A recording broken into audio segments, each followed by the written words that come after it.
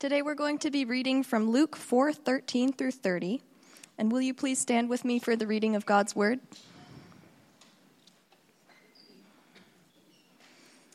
And Jesus returned in the power of the Spirit to Galilee, and a report about him went out through the surrounding country. And he taught in their synagogues, being glorified by all. And he came to Nazareth, where he had been brought up. And as was his custom, he went to the synagogue on the Sabbath day, and he stood up to read. And the scroll of the prophet Isaiah was given to him. He unrolled the scroll and found the place where it was written, "The Spirit of the Lord is upon me, because he has anointed me to proclaim good news to the poor. He has sent me to proclaim liberty to the captives and recovery of sight to the blind, to set at liberty those who are oppressed, to proclaim the year of the Lord's favor." And he rolled up the scroll and gave it back to the attendant and sat down. And the eyes of all the synagogue were fixed on him, and he began to say to them, "Today this scripture has been fulfilled in your hearing." And all spoke well of him, and marveled at the gracious words that were coming from his mouth. And they said, "Is this not Joseph's son?" And he said to them, "Doubtless you will quote to me this proverb, 'Physician, heal yourself.' What we have heard you did at Capernaum, do here in your hometown as well." And he said, "Truly I say to you, no prophet is acceptable in his hometown. But in truth I tell you, there were many widows in Israel in the days of Elijah, when the heavens were shut up 3 years and 6 months, and a great famine came over the land. And Elijah was sent to none of them, but only to Zarephath in the land of Sidon, to a woman who was a widow. And there were many lepers in Israel in the time of the prophet Elisha, and none of them was cleansed, but only Naaman the Syrian. When they heard these things, all in the synagogue were filled with wrath. And they rose up and drove him out of the town and brought him to the brow of the hill on which their town was built, so that they could throw him down off the cliff. But passing through their midst, he went away. You may be seated.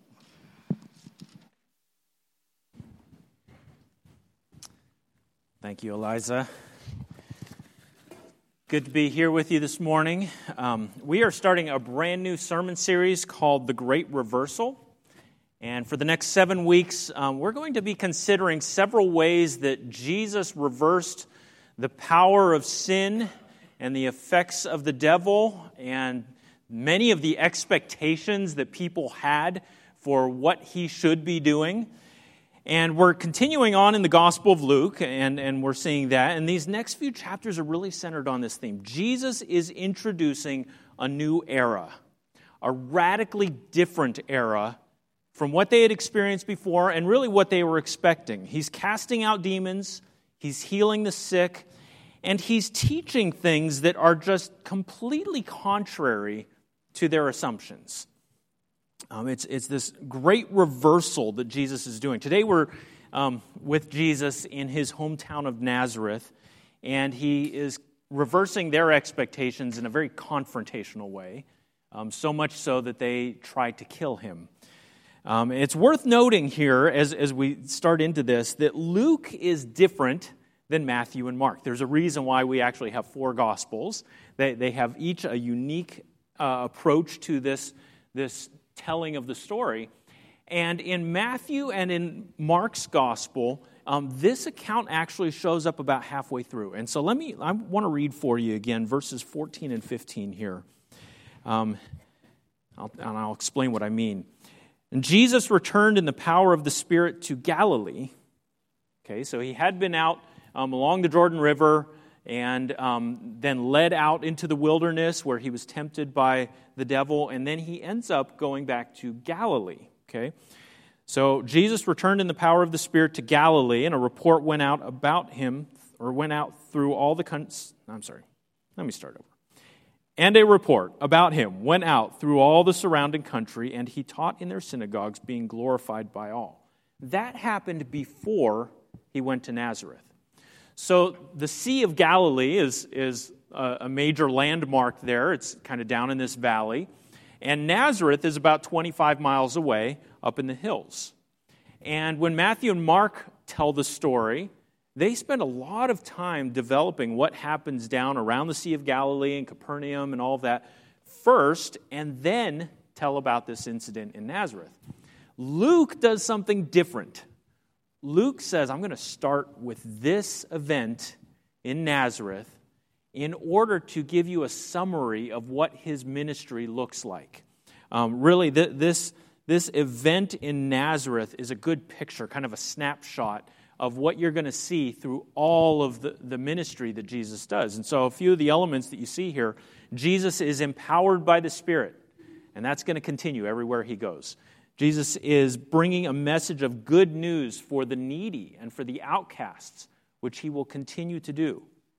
Jesus is facing some confrontation with Israel's faulty expectations and with their unbelief, and that's going to continue. And you even get foreshadowing in this story that Jesus is going to eventually be killed. You get foreshadowing because they want to drive him to the cliff and push him off. So Luke is using this story about this really confrontational event as kind of like the front cover of the book. He wants us to see this is how it's going to go. This is kind of a summary snapshot of what's going to happen. And so Jesus is going to preach in the power of the Spirit. He's going to preach good news. He's going to face confrontation. Eventually, he's going to be killed. And so that's really a summary of what's going to happen here. And what we're going to do today is we're going to focus in on two parts of this. Okay? So we're going to look at this new era that Jesus brought that was good news for those who were the needy, the outcasts. And then we're going to also see that this new era that Jesus brought is just going to bypass, it's going to skip over those who stubbornly refuse to believe.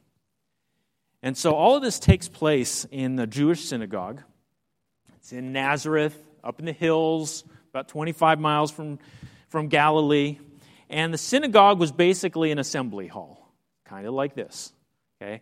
And anywhere throughout this whole region, all around the Mediterranean, all the countries around there, anywhere that they could get together, 10 Jewish men, and that was 13 years or older, anywhere they could get 10 Jewish men together, they would create a synagogue.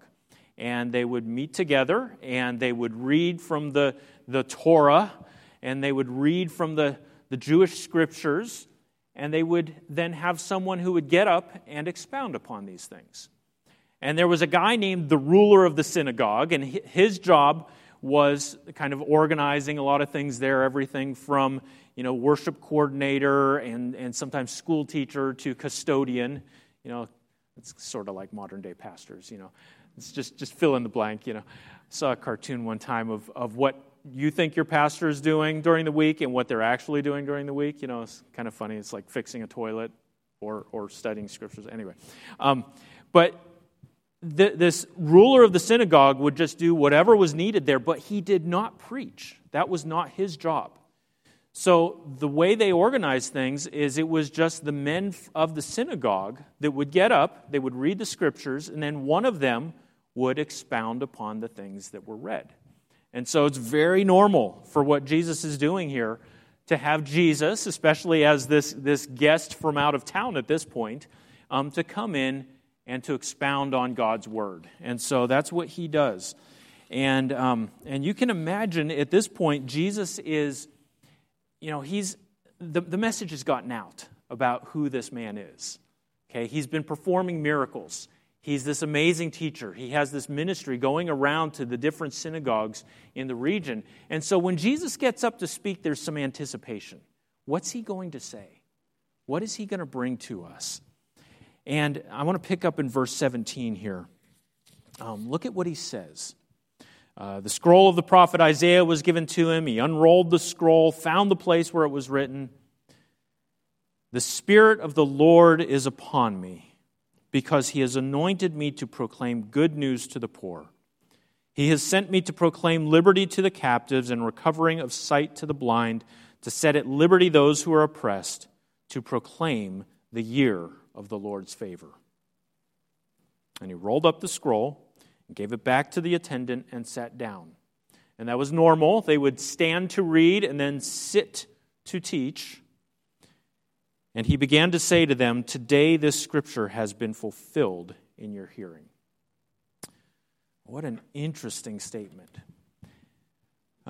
Jesus makes it abundantly clear that this prophecy, this statement in Isaiah, is about him. I've never been in a church service where somebody got up and read from a scripture and then sat down and said, "That's me." I think if you ever are in a service like that, you should be concerned. There's some warning flags that should be going off there.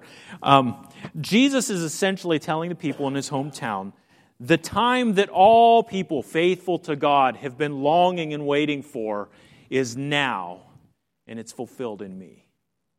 And so you can imagine, there were at least some in the room who felt uncomfortable about that. And before we get to their response, I want to dive into a little bit of what Jesus is saying here through this passage in Isaiah. Jesus says, he starts with saying, "The Spirit of the Lord is upon me." And we've seen that over the past few weeks. So the event where Jesus is baptized in the wilderness by John the Baptist, in that moment, in that event, the Spirit of the Lord descended upon him. That was the anointing in which the Spirit of God came upon Jesus. And then Jesus goes out into the wilderness to be tempted. He's led by the Spirit of God, it says. And now here he is, again, reminding everyone the Spirit of the Lord is still upon him. And upon him, anointing him for a very specific purpose. He is here to proclaim good news for some very specific groups of people. He's got the poor and the captives and the blind and the oppressed, and he's bringing good news for them. And these are not the popular pretty people. These are not the folks that everyone would expect would get the attention. These are the people that get ignored. These are the people that don't get attention. They're the outcasts of society, and that's who Jesus is bringing good news for. And what I want to point out here, kind of a little bit of a side tangent, is this is not anything new in God's plan for how he relates to people. God has consistently, throughout the Scriptures, throughout time, cared about the poor and the oppressed and the outcasts. I want to read for you a few passages of Scripture, and I'm not going to cite the reference. I just want you to hear each of these. They'll be on the screen, but I want you to hear each of these. "If you lend money to any of my people with you who is poor, you shall not be like a money lender to him, and you shall not exact interest from him. If among you one of your brothers should become poor in any of your towns within your land that the Lord your God is giving you, you shall not harden your heart or shut your hand against your poor brother, but you shall open your hand to him and lend him sufficient for his need, whatever it may be. Blessed is the one who considers the poor. In the day of trouble, the Lord delivers him.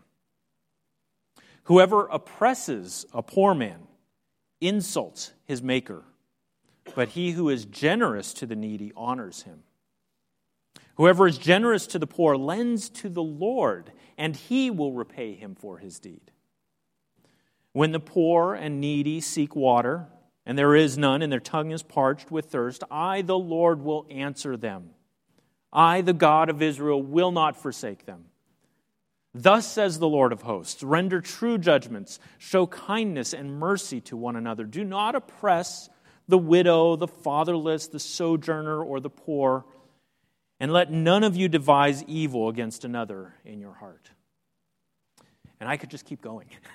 There are so many passages of Scripture all through the Bible focused on this idea that we should care for the poor. I could probably come up with an hour's worth of verses and just read from the Scripture, all through the prophets, all through the law, all through Jesus' statements, that we're to care for the poor. It was built into their law. It was built into the law code. I want to give two examples of this. One is in Leviticus 19. It says, "When you reap the harvest of your land, you shall not reap your field right up to its edge.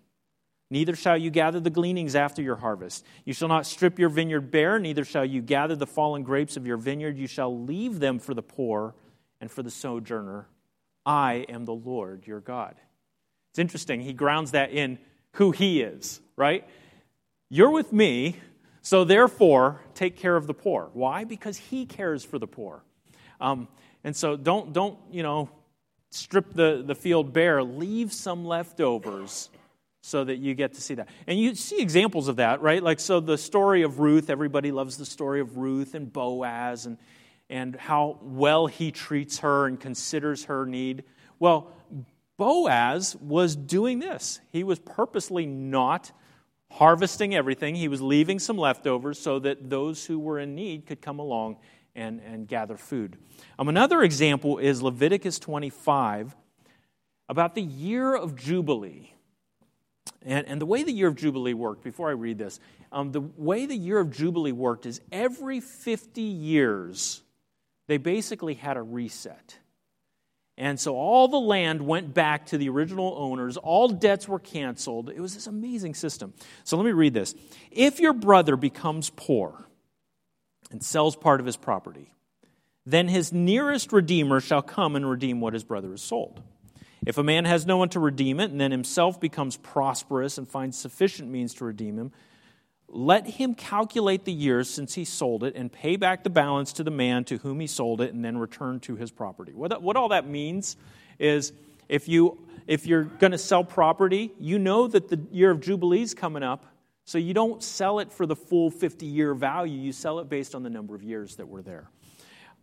But if he does not have sufficient means to recover it, then what he sold shall remain in the hand of the buyer until the year of Jubilee.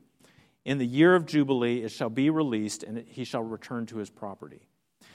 Now, this is such a fascinating provision for the poor. And, years ago, my family and I, we lived down in Dallas, Texas. And we went there for seminary. And it was during that time, living down in Dallas, that I first came to fully appreciate the challenge of generational poverty. So we lived down there for 6 years. For the first 3 of those years, we were living in South Dallas in Oak Cliff. And Oak Cliff had this kind of reputation. Oak Cliff was the rough part of town. The locals called it the ghetto. Felt a little nicer than the ghetto, but it was still pretty rough. If you told people that you lived in Oak Cliff, they would go, oh. And so we started calling it Oak Cliff O, because that's what everybody would say. I live in Oak Cliff. Oh. It's like immediate street cred if you lived in Oak Cliff. And so that's where we lived. And during that time, we got to see poverty in ways that we'd never seen before. We knew this one guy who started coming to our church for a little while, invited by a friend. And he was probably, I think he was 30 years old, 29, 30. And he basically lived out of his pickup truck, and he slept on his grandmother's couch. And that's how he lived. And his parents and his grandparents before him were all living on welfare, and so was he. And all he had ever really experienced was living on welfare. And then he had a 6-year-old son who also lived with him. He's a single dad on top of all this. And he had a 6-year-old son who lived with him. And all that son knows is poverty. And we felt, man, it was hard to watch this because we thought, how are they ever going to break this cycle? It was just a vicious cycle where each generation is teaching the next, this is just what you do. You live on welfare, and you depend on these things. And it didn't seem like a way out. Well, God had set things up in Israel so it didn't have to be that way. Every 50 years, there's a reset.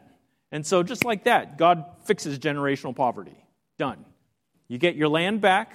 It comes back to you. And you remember in the Old Testament times, Israel had the land divided between the different tribes. And so you get your land back. Every 50 years, even if you've done terrible things and gotten yourself into awful debt, it comes back to you. And so that was the plan that God had for Israel. The problem is they didn't really ever do it. So if you study the Old Testament, what you find out is they did not keep the good provisions that God had set in place. Why did they spend 70 years in exile? Well, they spent 70 years in exile because they were supposed to give rest to the land every 7 years and then again on the 50th year. And God says, you haven't done this. And because of that, I'm going to give the land rest. I'll give the land 70 years of rest, and I'm going to remove you from it. And so God is looking at them, recognizing you have not cared for the poor. You have not kept these good provisions that he had set in place. And so when Isaiah speaks of this year of the Lord's favor that is coming, when he is going to bring good news for the poor, he's drawing on this imagery of the year of Jubilee. And that's really what Jesus is saying. We've talked about this year of the Jubilee. It's supposed to have been provided. I'm bringing that, Jesus is saying. I am bringing the year of Jubilee where God will care for the needy. Even if the nation of Israel has ignored this good plan, God is bringing favor and good news to the poor. And Jesus brings good news to the poor in physical ways, right? So he's going to heal the blind. He's going to give sight to the blind. He's going to heal those who are lame. He's going to restore hearing to those who are deaf. So there's some physical ways, but it's also pointing to a spiritual reality here. And the imagery of poor and oppressed, captive, and needy is pointing to this recognition of spiritual need. And the big problem that Israel encounters is that they don't recognize their own spiritual need. And so they come to this point where Jesus is offering this amazing good news, and they're unable to receive it. And so let me read on in the story here, verse 22. Jesus has just said these words, this scripture has been fulfilled in your hearing. And all spoke well of him and marveled at the gracious words that were coming from his mouth. And then they said, "Is not this Joseph's son?" And he said to them, "Doubtless you will quote this proverb to me, 'Physician, heal yourself. What we have heard you did at Capernaum, do here in your hometown as well.'" Now that is to say, you've done these miracles elsewhere. Come do it here. Physician, heal yourself in the sense of you're able to perform out there. We want you to perform right here. We want you to come do this for us. And he said, "Truly I say to you, no prophet is acceptable in his hometown.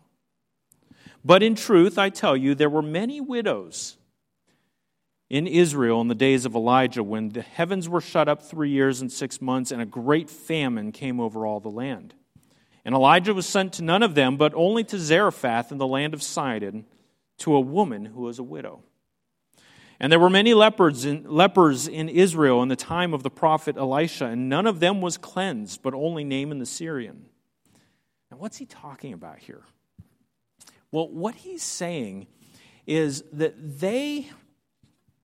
they're initially impressed with his words, but he's pointing to a recognition that they are not going to believe. And so he's pointing ahead to the unbelief of what they're about to say. In Matthew's account, he summarizes it this way, Matthew 13:57, "And they took offense at him. But Jesus said to them, 'A prophet is not without honor, except in his own hometown and in his own household.' And he did not do many mighty works there because of their unbelief." So they're asking for a miracle. And Jesus is saying, you don't believe, and I'm not going to cater to that. I'm not going to play along with this game. And so where Matthew kind of summarizes it with unbelief, here in Luke tells the whole story, and he says, here's the illustration Jesus gave. And he gives this illustration from these two prophets, Elijah and Elisha. And I want us to look at what happens here in each of these accounts. So the first one is in 1 Kings 17. And it's fascinating because this just really illustrates this well of what's going on here. So 1 Kings chapter 17, starting in verse 1. "Now Elijah the Tishbite of Tishbe in Gilead said to Ahab," now Ahab was one of the bad kings, just reminder. Ahab is not a good guy. Ahab's unfaithful to the Lord. He's way far away from God. So Elijah says to Ahab, "As the Lord, the God of Israel, lives before whom I stand, there shall be neither dew nor rain these years except by my word." And the word of the Lord came to him, "Depart from here and turn eastward and hide yourself by the brook Cherith, which is east of the Jordan." So this is what's being told to Elijah. This is what you're going to do, Elijah. "You shall drink from the brook and I have commanded the ravens to feed you there." So he went and did according to the word of the Lord. He went and lived by the brook Cherith that's east of the Jordan, and the ravens brought him bread and meat in the morning and bread and meat in the evening, and he drank from the brook. And after a while, the brook dried up because there was no rain in the land. Okay, so you get the picture. Things are not going well in the land of Israel. The water stopped flowing because there was no rain. So here's what happens. Then the word of the Lord came to Elijah, "Arise, go to Zarephath, which belongs to Sidon, and dwell there." Now this is Gentile territory, generally not well received by the Jewish people. This is enemy territory. "Behold, I've commanded a widow there to feed you." So he arose and went to Zarephath, and when he came to the gate of the city, behold, a widow was there gathering sticks.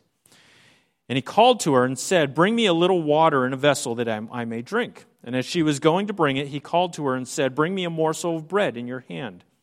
And she said, "As the Lord your God lives, I have nothing baked, only a handful of flour in a jar and a little oil in a jug. And now I am gathering a couple of sticks that I may go in and prepare it for myself and my son, that we may eat it and die." This is her last meal. This is all the food that she has. And Elijah said to her, "Do not fear. Go and do as you have said. But first make me a little cake of it and bring it to me. And afterward make something for yourself and your son. For thus says the Lord, the God of Israel, the jar of flour shall not be spent, and the jug of oil shall not be empty, until the day that the Lord sends rain upon the earth." And she went and did as Elijah said. And she and he and her household ate for many days. And the jar of flour was not spent, neither did the jug of oil become empty, according to the word of the Lord that he spoke by Elijah. Now what we have here is this amazing contrast. And this sort of thing happens quite a few times through the Scriptures, where you have this dramatic contrast between God's people who have the prophets and have seen the Lord at work among them for centuries. They have every reason to believe. And then you have this Gentile woman who doesn't know anything about that other than maybe some rumors. And she receives this message from the prophet in a very unfortunate circumstance. And she believes. And she responds. And you see her faith in contrast to the unbelief in Israel. And so that's the contrast that Jesus is then drawing out. Okay, so you remember those days way back when? Elijah could have done that same thing in Israel, but he didn't.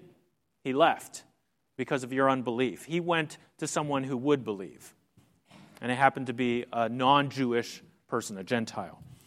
2 Kings chapter 5. Let me read this story. This is the one with Elisha. Also interesting how he draws this out. Naaman, commander of the army of the king of Syria. Syria is not our friends. Okay, Syria is the enemy. Naaman, commander of the army of the king of Syria, was a great man with his master and in high favor, because by him the Lord had given victory to Syria. It's interesting. It attributes the victory of Syria to the Lord. And he was a mighty man of valor, but he was a leper, which was ultimately a death sentence in those days. Now the Syrians, on one of their raids, had carried off a little girl from the land of Israel, and she worked in the service of Naaman's wife. And she said to her mistress, "Would that my Lord were with the prophet who is in Samaria. He would cure him of his leprosy." So Naaman went in and told his Lord, "Thus and so spoke the girl from the land of Israel." And the king of Syria said, "Go now, and I will send a letter to the king of Israel." Seems like it makes sense. We'll go get the king of Israel to help us out. So he went, taking with him 10 talents of silver, 6,000 shekels of gold, and 10 changes of clothing. And he brought the letter to the king of Israel, which read, "When this letter reaches you, know that I have sent to you Naaman, my servant, that you may cure him of his leprosy." And when the king of Israel read the letter, he tore his clothes and said, "Am I God to kill and to make alive, that this man sends word to me to cure a man of his leprosy? Only consider and see how he is seeking a quarrel with me." He thinks that it's a trap. If you don't fix this problem, I'm coming to get you. And the king of Israel is concerned. But when Elisha, the man of God, heard that the king of Israel had torn his clothes, he sent to the king, saying, "Why have you torn your clothes? Let him come now to me, that he may know that there is a prophet in Israel." So Naaman came with his horses and chariots and stood at the door of Elisha's house.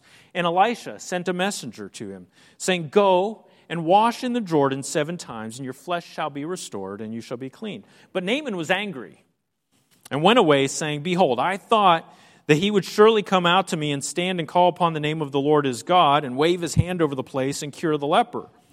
Are not Abana and Pharpar, the rivers of Damascus, better than all the waters of Israel? Could I not wash in them and be clean?" So he turned and went away in rage. But his servants came near and said to him, "My father, it is a great word the prophet has spoken to you. Will you not do it? Has he actually said to you, 'Wash and be clean'?" So he went down and dipped himself 7 times in the Jordan, according to the word of the man of God, and his flesh was restored like the flesh of a little child, and he was clean. Now look at the themes of faith and unfaith or unbelief, right? So in this story, Elisha, if you know your Bible, Elisha comes after Elijah, right? You've got these 2 prophets, and both of them have this history of doing these amazing things in Israel and abroad, of these miracles that they perform. And so the king ought to have known that there's a prophet in his land who can do these things. And yet he does not have any faith in this. Naaman, the commander, doesn't seem to have much faith in it. Who has the faith? Well, first it's this little girl, right? This little girl who's taken captive from the land of Israel. She shows up and she says, if only he could come to Israel where the prophet is. If only he could come here, he would see that there's someone that could cure him, that could heal him. And so this little girl, we don't even know her name, she has faith. And then Naaman's servants have faith. We don't know anything about them or anything other than that they have faith. They believe. And so here we have Naaman, the commander of this enemy army, being brought to this place of being healed because other people have prompted him out of their faith to do this thing. Here's the point. Nobody is too far for God, right? Naaman the Syrian, who is like the last person you would ever think that would receive God's healing, he gets healed.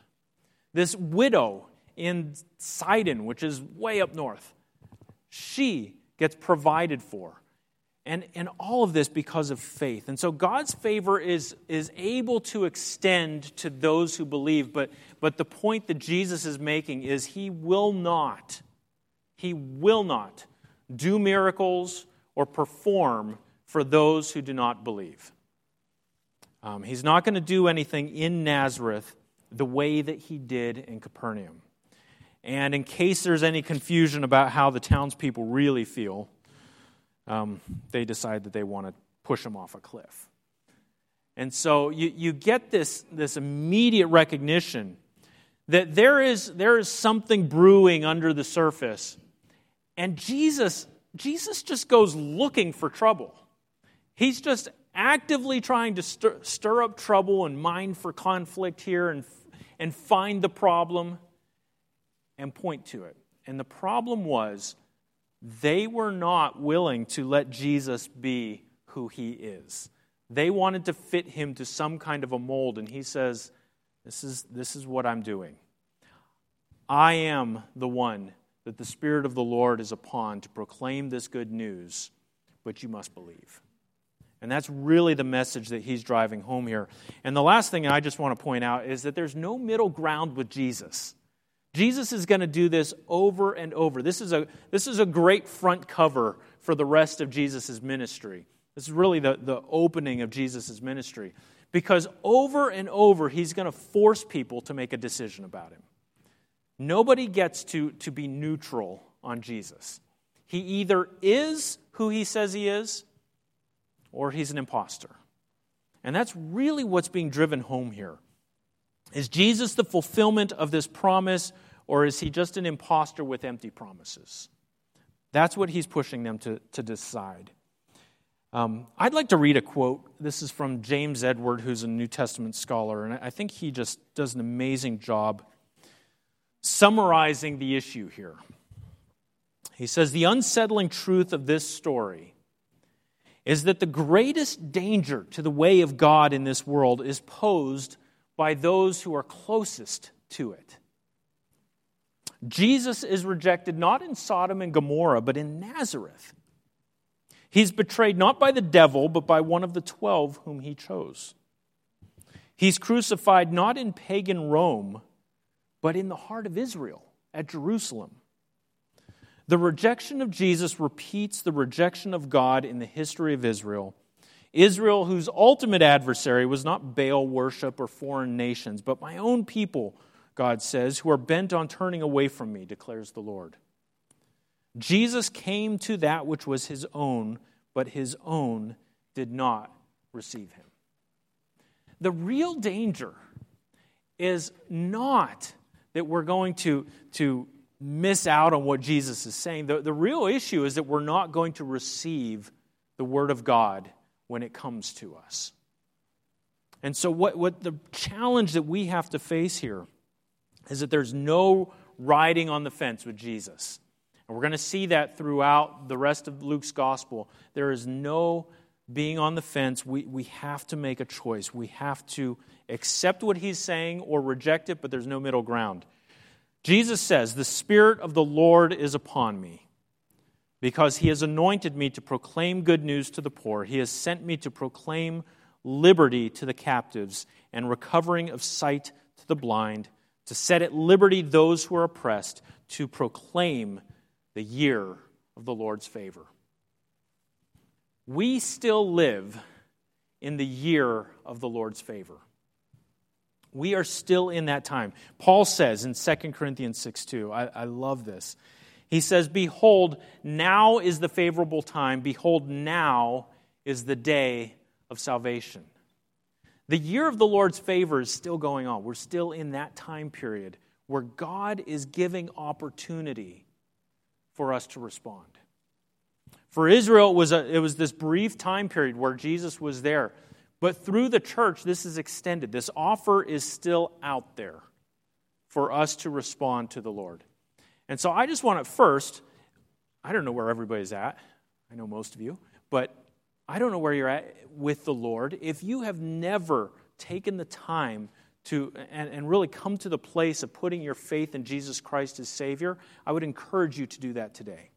We had the opportunity a couple weeks ago to celebrate 4 baptisms, and it was so much fun. It was a great time. Many of you were there.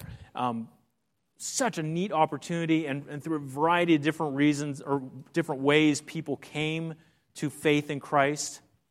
And God does that. God operates in our lives in different ways in how he draws us to faith in him. But this morning, if you are considering this, I would encourage you to come talk to me or Dan or anybody around here. We would love to talk to you and tell you what it means to put your faith in Christ. For those of us who have trusted in the Lord, we sometimes say it like that. We've trusted in the Lord as if it's a one-time, I'm done, I got it. I trust in the Lord and now I'm set. The reality is, in life, that gets put to the test, doesn't it? We trust in the Lord, and then sometimes we don't. We have to trust in the Lord again. And there are struggles that we go through, challenges that we go through. And the good news of this passage is that God cares about the poor, he cares about the captives and the oppressed, those who are in difficult situations. God cares about those needs. And so when our faith gets put to the test and we're facing challenges, it's good to remember that God is good, that God cares about our needs, that we can put our trust in him. And so I just want to encourage you guys, if you are in a place where you're struggling with unbelief, and you're like, man, I'm having a hard time with God right now, I would encourage you, put your trust in the Lord. Now is the day of the Lord's favor. Let's pray. Father, you are gracious and kind and compassionate. Father, you consider the needs of the poor and the weak. And Lord, so often we are tempted to overlook people in those situations, Lord. At times we're in those situations and we expect help, but when we're not, Lord, it's so easy to overlook or ignore those in need. And yet, Lord, you see all of it. And God, you care for us in our place of need. Father, I pray this morning, Lord, that we would put our trust in you. Lord, may we never be like the people in Nazareth who were given this amazing opportunity, Lord, to respond to you, to know Jesus, the Savior, the Messiah, the one who came to set all things right. Lord, they had this amazing opportunity, and instead they decided to drive you out of town and push you off a cliff if possible. Lord, I pray that we would not respond in unbelief. Lord,